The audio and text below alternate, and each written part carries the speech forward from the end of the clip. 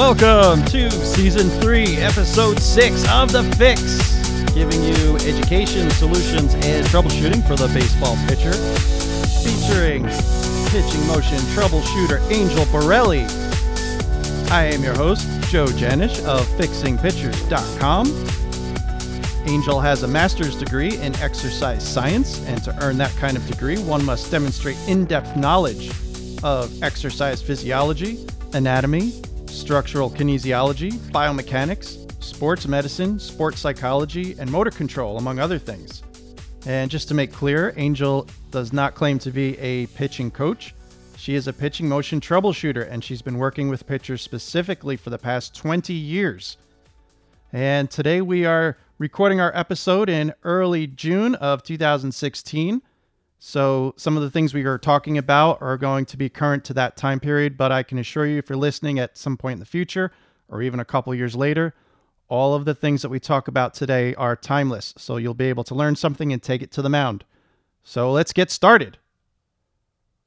So Angel, for once, we have good news as opposed to bad news. I feel like every time we do an episode, I'm always starting with bad news, with somebody coming down with an injury of some sort or having to have Tommy John surgery or something else.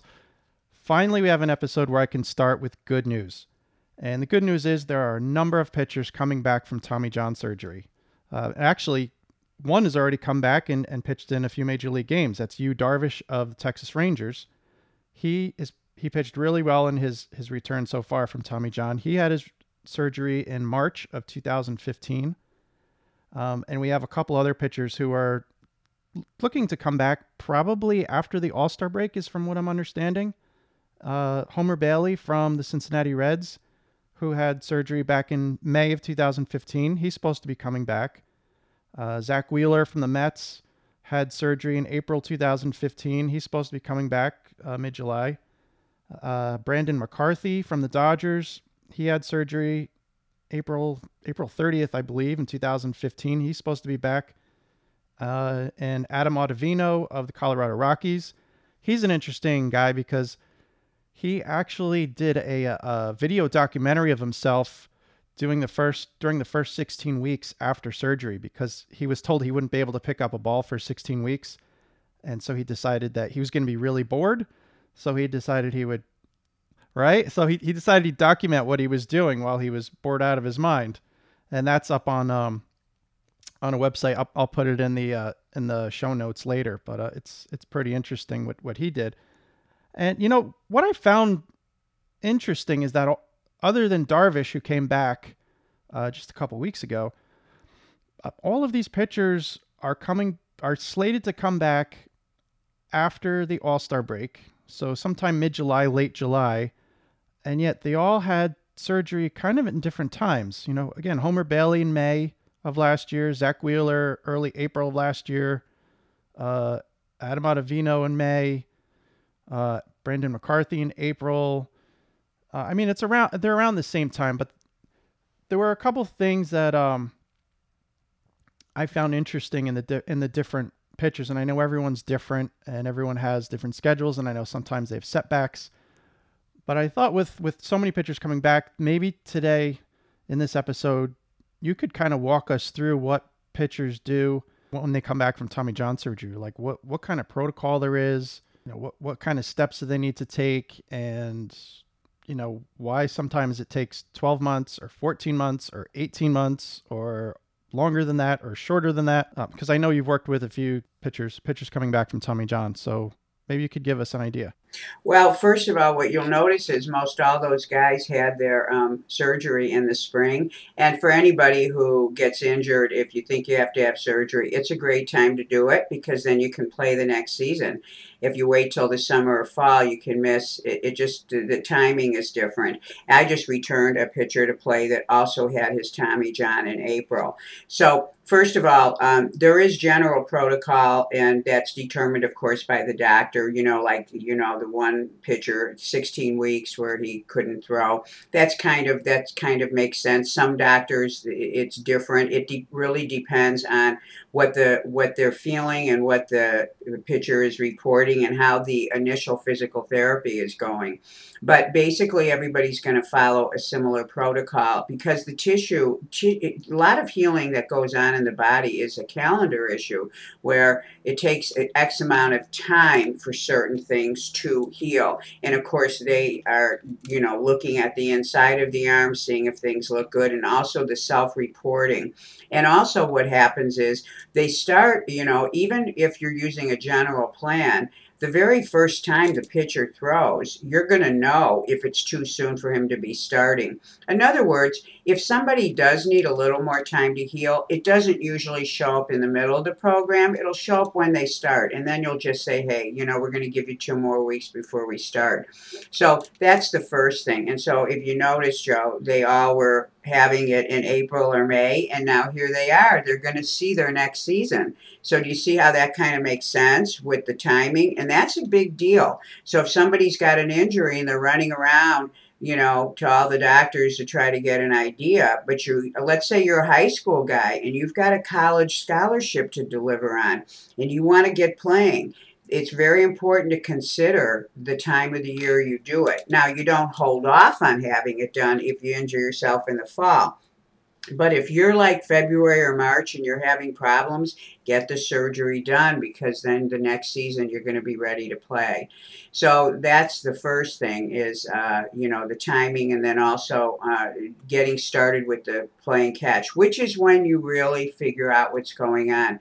They're always going to have physical therapy. And then with my guys, when they're returned to play, or return to play catch, which is when doctors refer their people to me. Fortunately, my guys don't have UCL surgery under my watch. I haven't had that happen yet. But if I get someone referred to me from a doctor, the first thing I do is I get them in the gym and put them through certain strength exercises that are going to mimic in a general way the joint actions of the pitching motion. If they can't get through a certain exercise, like a push down or certain movements for the elbow, some forearm work, some wrist work, if they can't get through it without it really affecting them in a negative way, they're not ready to throw. And then what I do is have them stay in the gym for 2 or 3 weeks until they get a better response from those exercises, and then they're ready to throw. So I always do a strength training sort of thing to test out, because what I try to avoid are false starts. And then they go through, a throwing program that's flat ground. And to me, you want to get them to 60 feet as soon as possible, and you want to get them downhill as soon as possible. They're actually finding out now that getting pitchers downhill, even if it's not full out pitching, but it's playing catch with that downhill trajectory, it starts to expose the shoulder, the arm, and everything to more normal mechanics. And it's a great way to condition the arm because the pitcher has to be conditioned for for the pitching. And you have to lay out a calendar at the beginning of all this to see. You lay out a normal calendar with distance and volume being alternated through X number of steps. But if that pitcher can't succeed at one step, he has to drop back. So that calendar has to constantly be revised, and it needs to contain 45-foot throwing, 60 feet throwing, and then the major leagues, they take their guys out into long toss probably. I don't do that with my guys. I have a different way I do it. I eat up calendar time with more downhill work that's playing catch because I don't work with long distance throwing, only because I'm an expert at pitching mechanics and the mechanics are too different. So I feel better working with what I know, and also it's what the guys need to return to play with.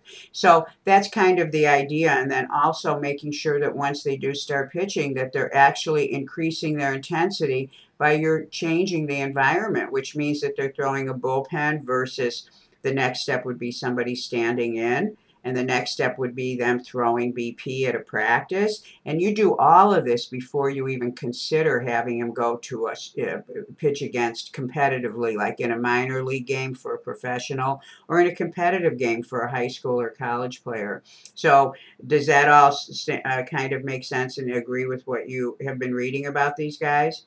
Well, yeah, I just have a few questions though. Now, I mean, let's assume that a pitcher has been following the schedule and is doing really well, hasn't had any major setbacks. Is it realistic to think that he could come back within 12 months after the surgery? Well, here's the deal. There should be no arbitrary decisions. For example, there's a doctor here that I rave about all the time, Dr. Arthur Ting, who does an amazing job on surgery, and he has a very unique way that he casts the arm after the surgery. When I've worked with some of his people, they come back so soon that it's unbelievable, and they don't go through the usual tightness, etc. So a lot of it has to do with the style with which the surgery's done, and also what did they actually have to do? Full tear, partial tear? Did they have to rebuild this? Did they have to move the nerve? Did they have to, do this, do that? It really depends, and also the health of the pitcher. So really and truly, I don't think anybody knows the answer to that. But here's what you do know: what's black and white is the pitcher successfully moving through steps? You have to have a plan that progresses. And the plan has to be so systematic that you don't sit there and make arbitrary decisions. You go, here's the plan.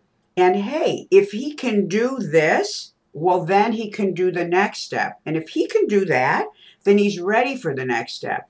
It's when you start skipping steps or you don't create a plan or have enough knowledge to put all the pieces into the plan. For example, people I know that have just gone from long toss into pitching, and the next thing they're in a game because they were rushing through something. They never even worked with the increased intensity with someone standing in. They never worked with the increased intensity of just facing hitters who were in a non-competitive situation. And it's too much too soon. When you do things like that, then you have problems. And then you could say, wow, we returned him too soon. And then the next guy that comes up, you're going to be nervous and say, geez, are we going to return him too soon?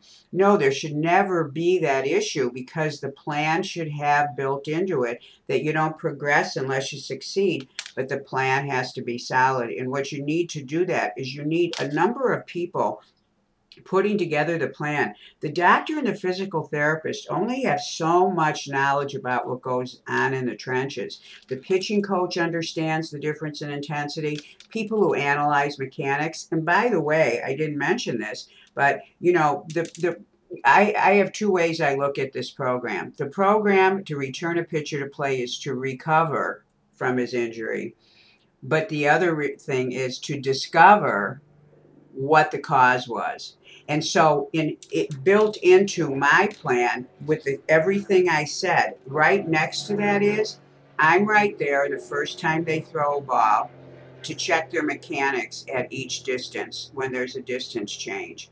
Because they're going to change their mechanics because there are different mechanics between distances and also between flat ground and pitching.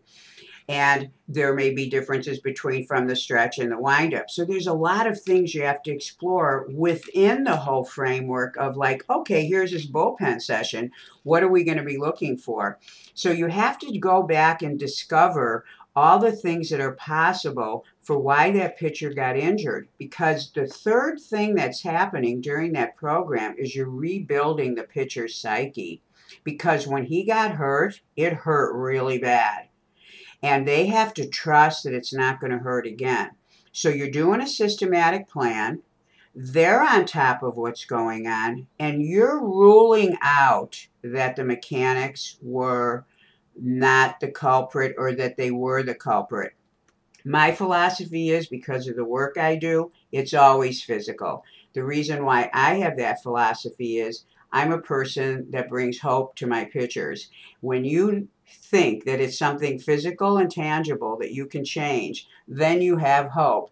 If I say, gee, I have no idea why you got this injury, then the pitcher is in a mystery situation, and that's not really conducive to him getting back psychologically.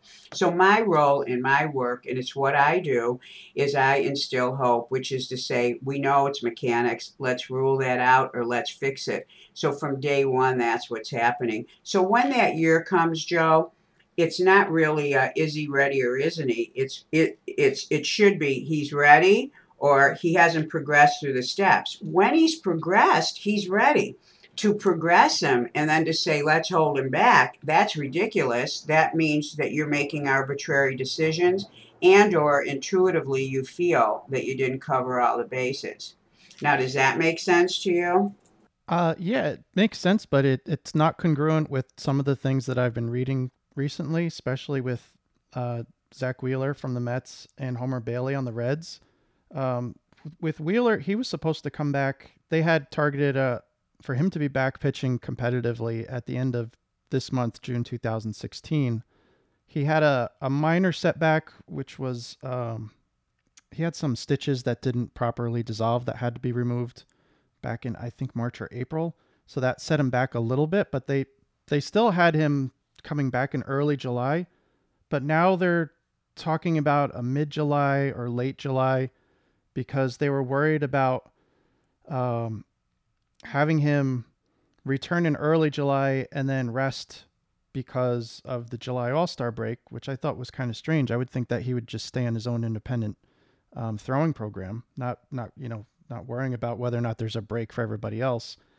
And then I read something really interesting about the Homer Bailey case. He's actually taken a step back in rehab because he had some issues. He had some pain recently, and he's gone 10 days without throwing. And they asked him, if he was concerned about the setback, and he said no. He said, this is a quote, "We're a little over a year out, and that's pretty quick to come back. We're going to take our time and to do this thing right. It's kind of the same thing I've said all along. You don't want to do it again. Obviously, one of the things that was brought to my attention was that there's a lot of research about guys who come back at the 12-month mark. They have a higher probability of Tommy John surgery happening again, as opposed to maybe 14 months, and then the numbers are better." So I thought that was a little unusual that, you were talking about just making arbitrary numbers. This sounds like an arbitrary decision on the part of some teams if they just decide, all right, we're gonna make our pitchers go 14 months just because research says that the results are better and pitchers don't have re-injure themselves within the 12-month period. So that's why I'm a little confused about what's going on in Major League and the following the proper protocol. Yes, well, there is research that is showing, and they're always looking at the statistics to see are we returning the guys too soon, but and given the environment and the way that, for example, the major league does things, probably that's a valid thing. But in my world, it's because I include mechanics changes. You see, the major leagues, we already know that when a guy gets hurt, he comes back and he pretty much looks the same way as he did when he left. And I can tell you for certain that I can see issues that contributed to the injury still happening. So you're looking at a population of people who are measuring things that do not cover all the bases. So, of course, their results are going to be, I mean, I don't know how to even address their results. Yes, maybe their guys need to wait longer because they're still throwing not the right way. But if you're changing the mechanics and you've addressed it and you have found the cause, you have some theory on how this happened, and the pitcher is reporting that his motion feels better, he's not hurting, and he loves his mechanics. And in this process, the pitcher's usually saying, yeah, you know what, I was doing that, and yeah, this is way better on my arm. And so you're not just sitting on the sideline saying, oh, do this, make this change, and the pitcher's there resisting you. You're working with the pitcher and you're saying, hey, let me show you your film. This right here increases the stress around the elbow. So what we're going to do is we're going to make this adjustment and let me teach you some things. And that's how you proceed. And the pitcher the whole time is saying, yeah, oh, this is great. Okay, cool. And so then you're moving along. So in that instance, again, when all those ducks are in a row, Andy's following the program, and he feels great, and his mechanics look stellar. In other words, you're not returning a pitcher to play who still is using mechanics that put him at risk, which is what my job is. They don't return to play until all the ducks are in a row. They've satisfied distance, volume, pitch types, terrain, and mechanics. I don't say, okay, you can go back, but by the way, you're going to blow out your elbow again because you're still doing blah, blah, blah.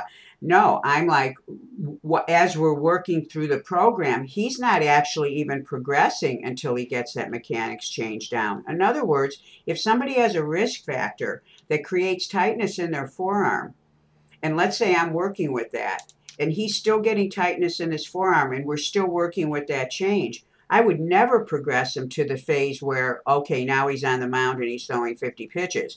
No, he is still at the level that we're still working on it with, because the next level is going to produce more intensity. So if he doesn't have that correction, now fortunately, I'm able to make those corrections fairly soon. In fact, a good teacher, a good coach knows how to say, hey, this is what you're doing, this is what we want you to do, and you get the pitcher to do it. So that's the difference. So when we look at what the major leagues are saying, they're doing it in an environment where they're resistant to change pitchers' mechanics because they're a business who bought a guy who looks a certain way, and they're praying that he goes back to looking that same way because they got a lot out of him. They're not going, let's take this guy and transform him into something else and hope that he's just as good. They don't have that information yet to know that that's actually a possibility. It's done in a very limited way, probably, but it's not done enough to where you're going to see statistics that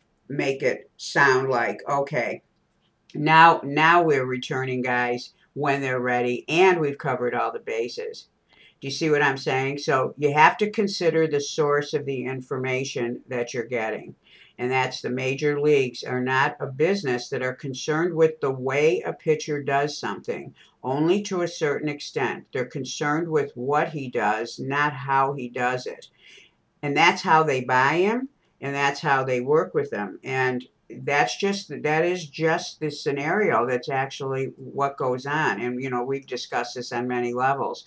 And until that changes, you're going to see guys who aren't ready at a year. Maybe they need 16 months. And, for those cases, that would be the best way to go. Well, that actually leads us right into our teaching moment segment. And for once, we're going to be teaching the listeners. I mean, we're always teaching the listeners, but in this particular segment, I want to teach the listeners a little bit about you because you bring up some very good points here. Pitchers who are coming back from Tommy John surgery or shoulder surgery or whatever the surgery is, they generally are assigned to a rehab coach who is almost always a former minor league or major league pitcher or former minor league or major league catcher who just has in his background baseball, doesn't have strength and conditioning in his background, doesn't have exercise physiology, doesn't have anatomy, doesn't have kinesiology, doesn't have any of these things in his background. And that's the guy who's going to be monitoring the pitcher going through his rehabilitation. And it makes me very frustrated to know that that's how pitchers come back from injuries, because I feel really bad for the coach that's put into that situation, because he's really not armed with the right information and the right background to help that pitcher become better and more efficient and probably avoid re-injury. He's basically tasked with bringing the pitcher back to the same results and performance that the pitcher had before. And it's like you said, there's a separation. The major league teams look at performance and results. They don't really look at the process, as you said, the way they do it. And I think it's important for everyone to kind of understand that there's that missing piece that you can provide and people like you can provide. So I think what's important is maybe you could start off by just giving us a little bit of an idea of your background. I mean, we talk about it every time we start an episode, but maybe you could give us a little bit more in-depth detail on, first of all, your background, your education, and your experience that allows you to be a pitching motion troubleshooter. Well, I think there's two things and I know people do write in all the time, and they're always asking questions. They ask it of me, like, how are you different than a pitching coach? My son's working with a pitching coach. Can he work with you at the same time? Are you going to do the same thing? Or why should, he's been trained by some of the best coaches. So if we come to you, how is that going to be different? Now, normally anybody who calls me is being referred to me, unless they've, they do, of course, find me online and through the podcast and other ways. But normally the majority who live out here, they've already heard my name because I'm, in California, people know me.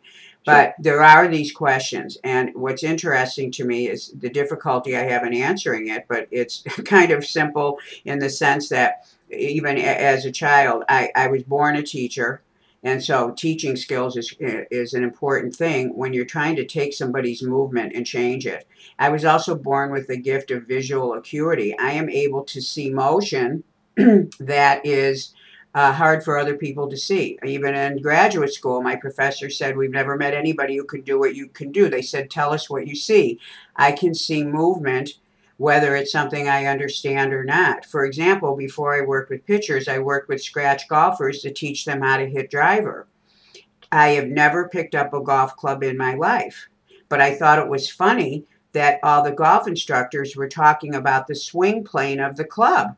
And I said, well, why are they talking about the club? If the hips move right, and if the trunk moves right, and if the shoulders are in the right place, and their wrists don't do something funny at the end, the club will go where your body goes. And when I said that sentence to golfers, they're like, oh my God, because who can bite their teeth into the swing plane? Nobody. But you can bite your teeth into, are your feet in the right position? Are your hips in the right position? So I had a gift for seeing things and breaking it down and making it simple. So troubleshooting for me is looking at each joint and seeing if it's doing everything correctly and finding the one joint that isn't, so that in a major league player, I would never take a pitcher and have him, he's not going to end up being a different guy. In fact, my job is to unleash the potential that's in him that he hasn't even tapped into. The guys that come to me that throw 92 and they've got some huge flaw, they get so excited when I show them on film, and I'll do a still shot and say, see this here? You're not using your shoulder correctly. So you're throwing 92 without full rotation of your shoulder, and they go nuts. And the way of teaching that and making that change is what I do. You see, in this day and age, the word analysis has been thrown around so much. Biomechanics is thrown around so much because, well, first of all, it's a man's world in baseball, and math is a man's thing. Biomechanics is kind of like, the hammer and nails of the industry. Kinesiology, not so much. Okay, studying muscles, nobody in my graduate class wanted to study muscles. It's boring to them. It's not to me. So in order to troubleshoot, you have to return to the scene of the crime, know where he's having pain, be able to identify if the joints involved in the pain are doing everything right. And then you have to know what happened before that joint had to move in the joints that preceded it in the motion. And that's how you figure out what's going on. My shoulder hurts. Oh, what did he do with his hips that caused his shoulder to hurt? My hips hurt. What did he do with his knee that caused his hips to hurt? I mean, it's sort of like backing it off down the line. And so troubleshooting is really about doing that. And when you do it that way, you don't have to change who the pitcher is. You enhance who the pitcher is. And the pitcher, by the way, is not got a gun to his head where you're saying, do this or I will shoot you. You're like, look at this, and here's a drill, and you come up with something, and that's my teaching skill. and I come up with a very modified way to have him feel it, and it's never within the pitching motion. And we keep the pitching motion sacred. We don't even touch the motion until the isolated movements have become a little more familiar, and then we go and integrate it. I have the greatest respect for a pitcher and his motion. I keep it sacred until it's time to interface some change with it. And that change is taught through feel and through movements and other things. So, in order for me to do that, I have to know anatomy, I have to know joint movements, and all the things that you talk about that I study. And I have to have a very big knowledge about the psyche of the person I'm working with. And I have to be able to be present with who he is so that I can find the way that's going to help him. It's not a cookie cutter thing. Pitchers are very different. And I have that ability to be very present and to be a good teacher. And then on top of that, I have creativity.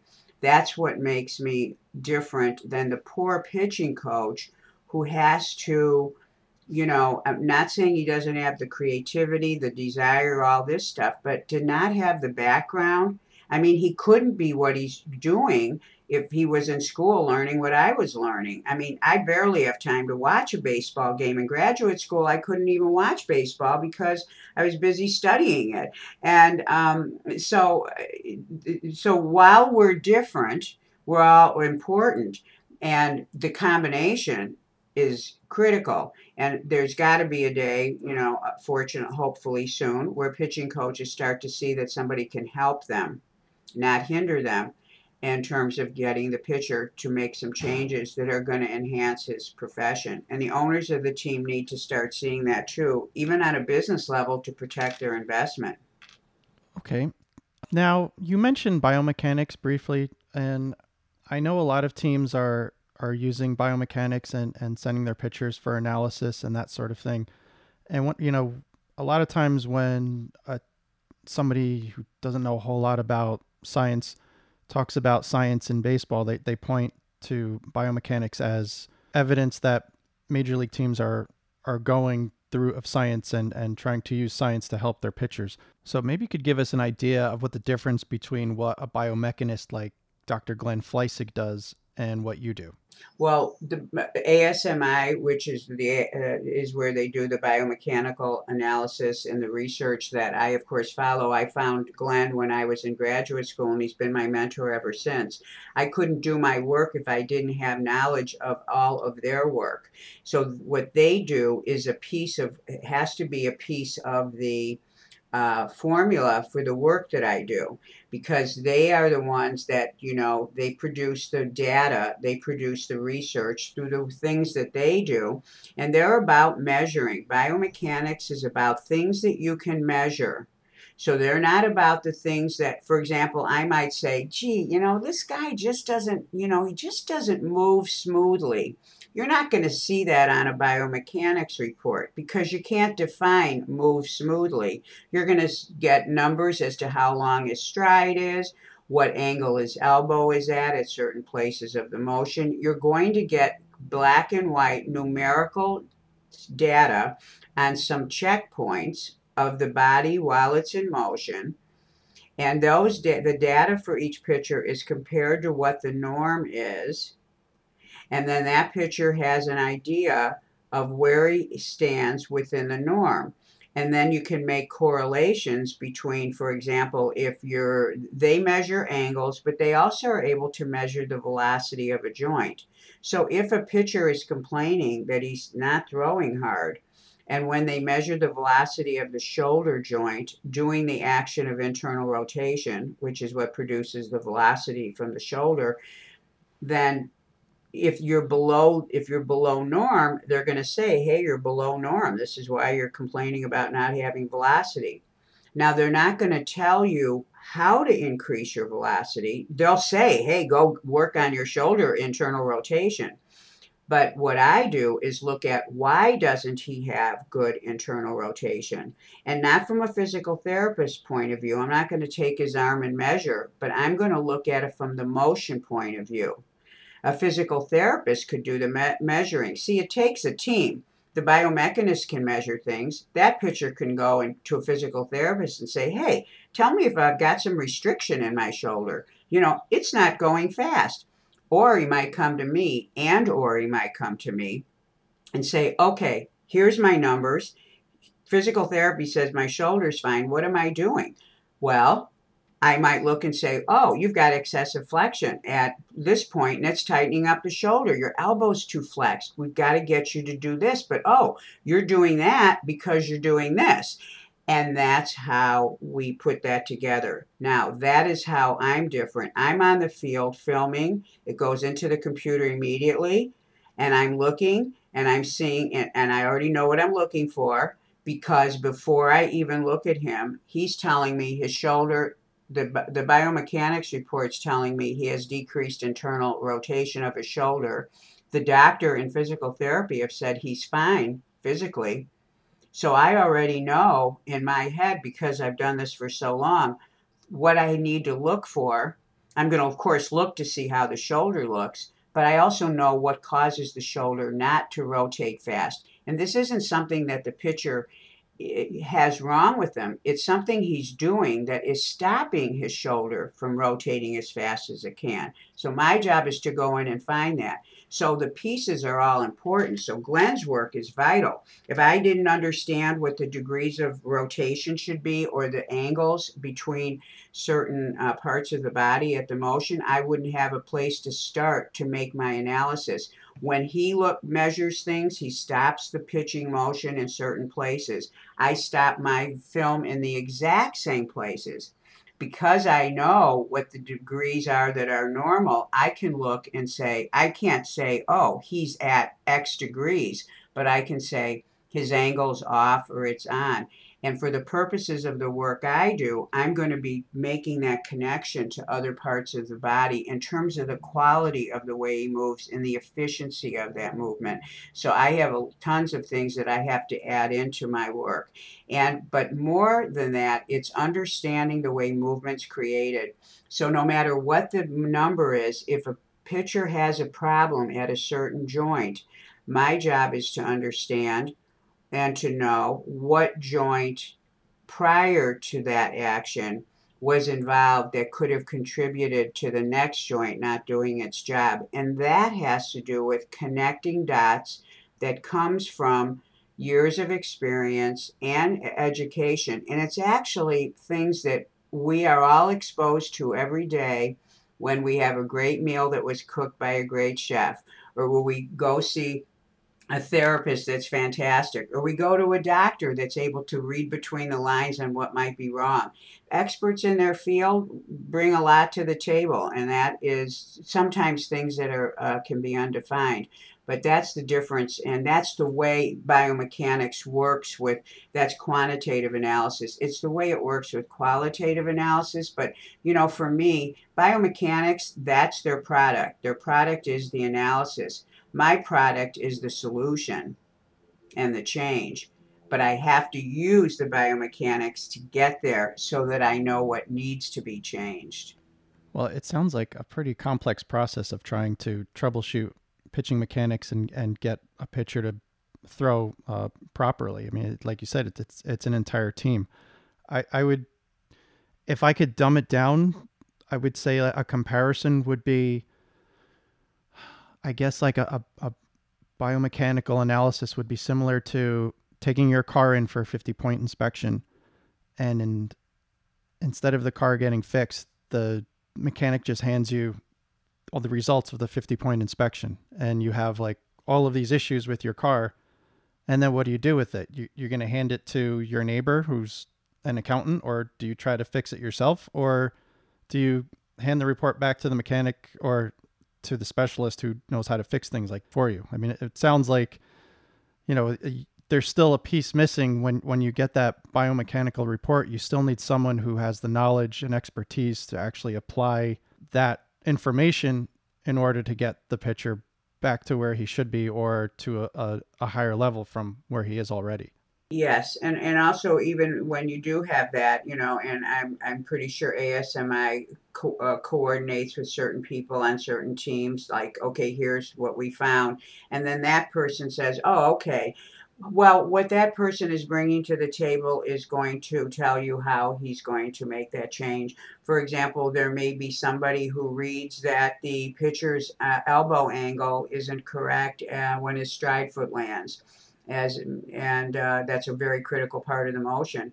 And one person might just start saying, "Okay, here's your arm. I need your arm to be in this angle." Well, that's going to be part of it, but there may be a reason why it's not getting in that angle. And unless you know that reason, he's never going to be able to get into that angle. So you have to eliminate that and you have to be able to look at that. So you have to look at the difference in cause of problems and what the problem is. So depending on who's doing the work, and there are people in the industry, their job is they look at the problem and they try to solve that problem with by going right to the problem. I'm more of a let's determine the cause of that because I have a different understanding of the way motion is created. So it really depends on who you're speaking to as to how you can get something done.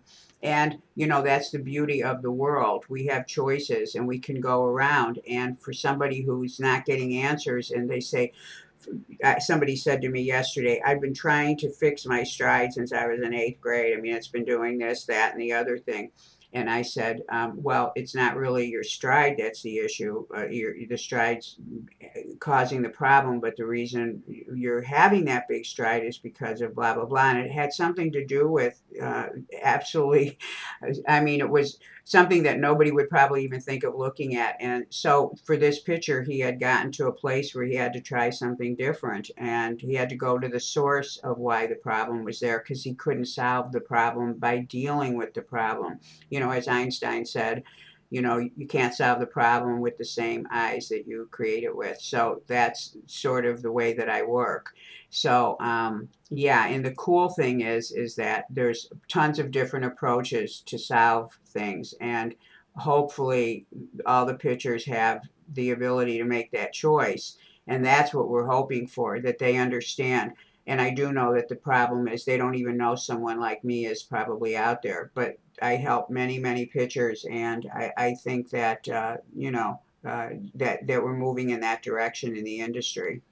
Yeah, I think we're going to see a day soon enough that you'll be, working alongside with a pitching coach and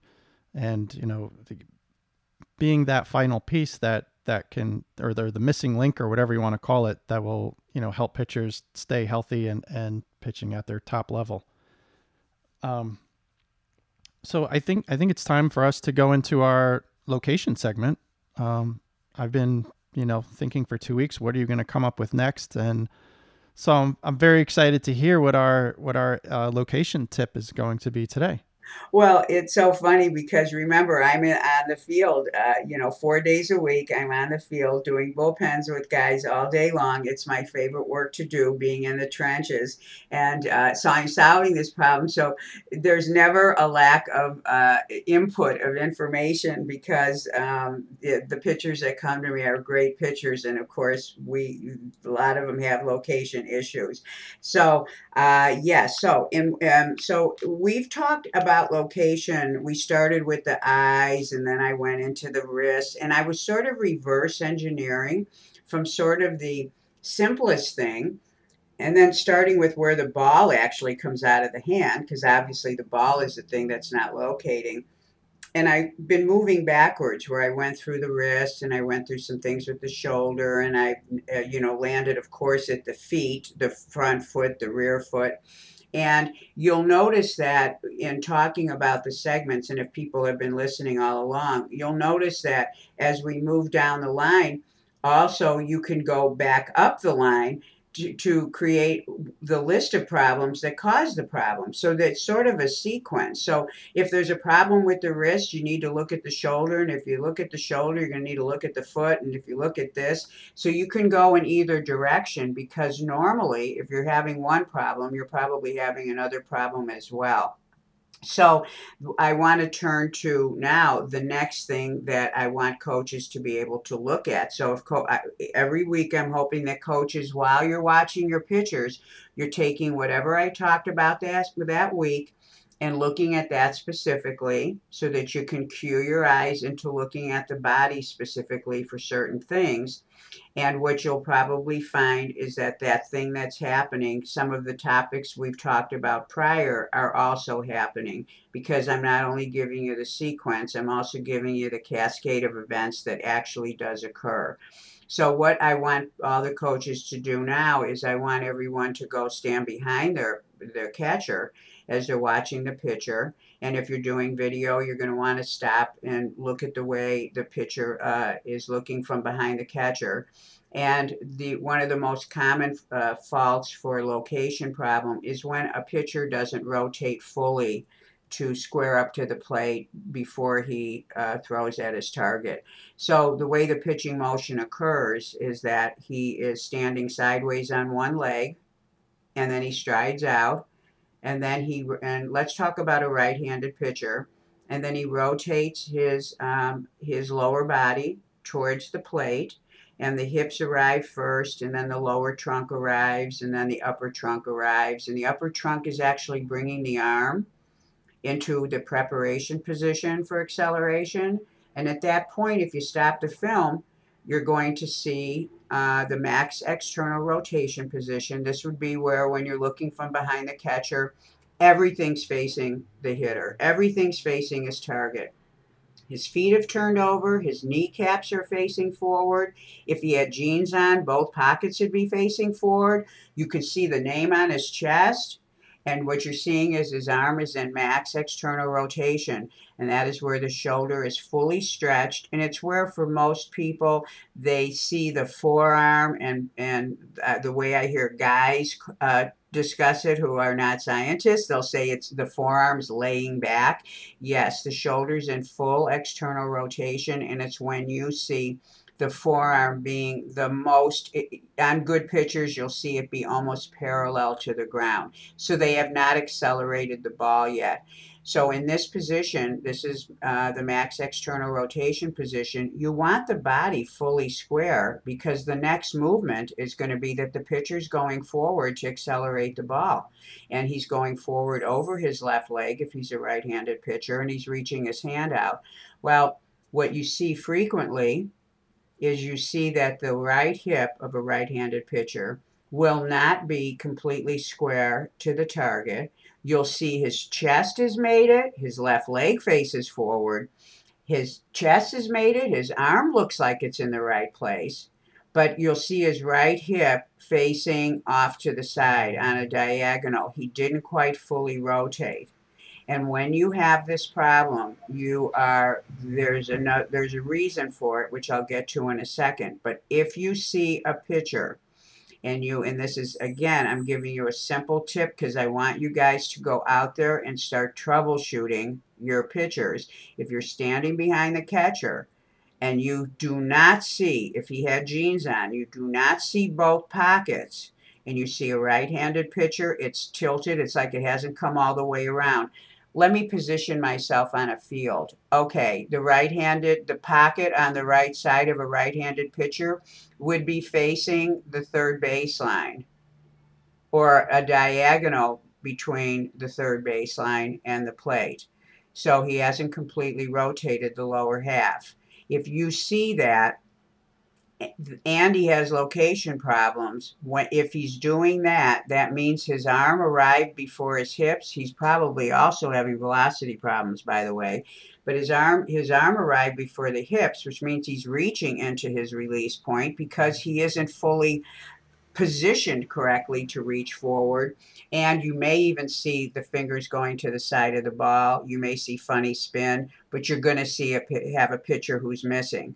Okay, so that's what you're going to look for. And if that's the problem, then you know you're onto something. Now, why would a pitcher not fully rotate his hips? And I want everyone to think of this answer because, as I said at the beginning, if we drop back to the thing I talked about last week and then the thing before, you'll see that they all fit together. If a pitcher's stride isn't correct, if his stride landing, if a right-handed pitcher takes his left foot and strides and lands too far to his right, So he's on a tightrope. His rear hip is not going to be able to turn fully towards the plate, and he gets stuck. And so the rotation of the hips stop and the rotation of the upper trunk continues. And so he's reaching out and delivering without his lower body behind him.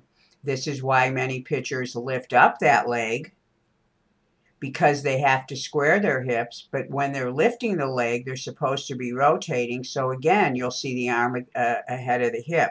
So when you notice that the arm gets ahead of the hip rotation and the hip is not facing square as the arm arrives square, then you know you need to look at probably the stride, and that's usually the number one reason for that. And of course, go back to the other podcast to see, well, why would the stride be off, or why would that happen? So if you notice, everything does connect, but you want to be able to at least identify what you're seeing so you know where to start when you're looking at the motion to determine why is this pitcher all of a sudden missing his spots. Wow. Well, that's a good tip. I never would have thought to look at a pitcher's back pockets for an idea of whether or not he got his command down. I would be looking in all kinds of different places. Yeah, his front pocket. So if he's got if he's in jeans. His front pockets, yeah, sorry. So actually you could see it if you were standing behind the rubber, but if you're standing behind the catcher and he had jeans on, you should see both pockets. You will be shocked, to everybody out there, how many guys don't fully rotate their hip. Another reason why they don't fully rotate is they don't properly use their back foot against the ground. Let's talk about the guy who's not crossing over. He's got a perfect stride landing, but what you see is he takes his right foot, and that right foot presses into the ground, and one of its functions is to turn that right side of the pelvis around. Maybe he's not using it completely, so you see the back foot in a weird position. You need to teach him how to use the back foot to turn that hip.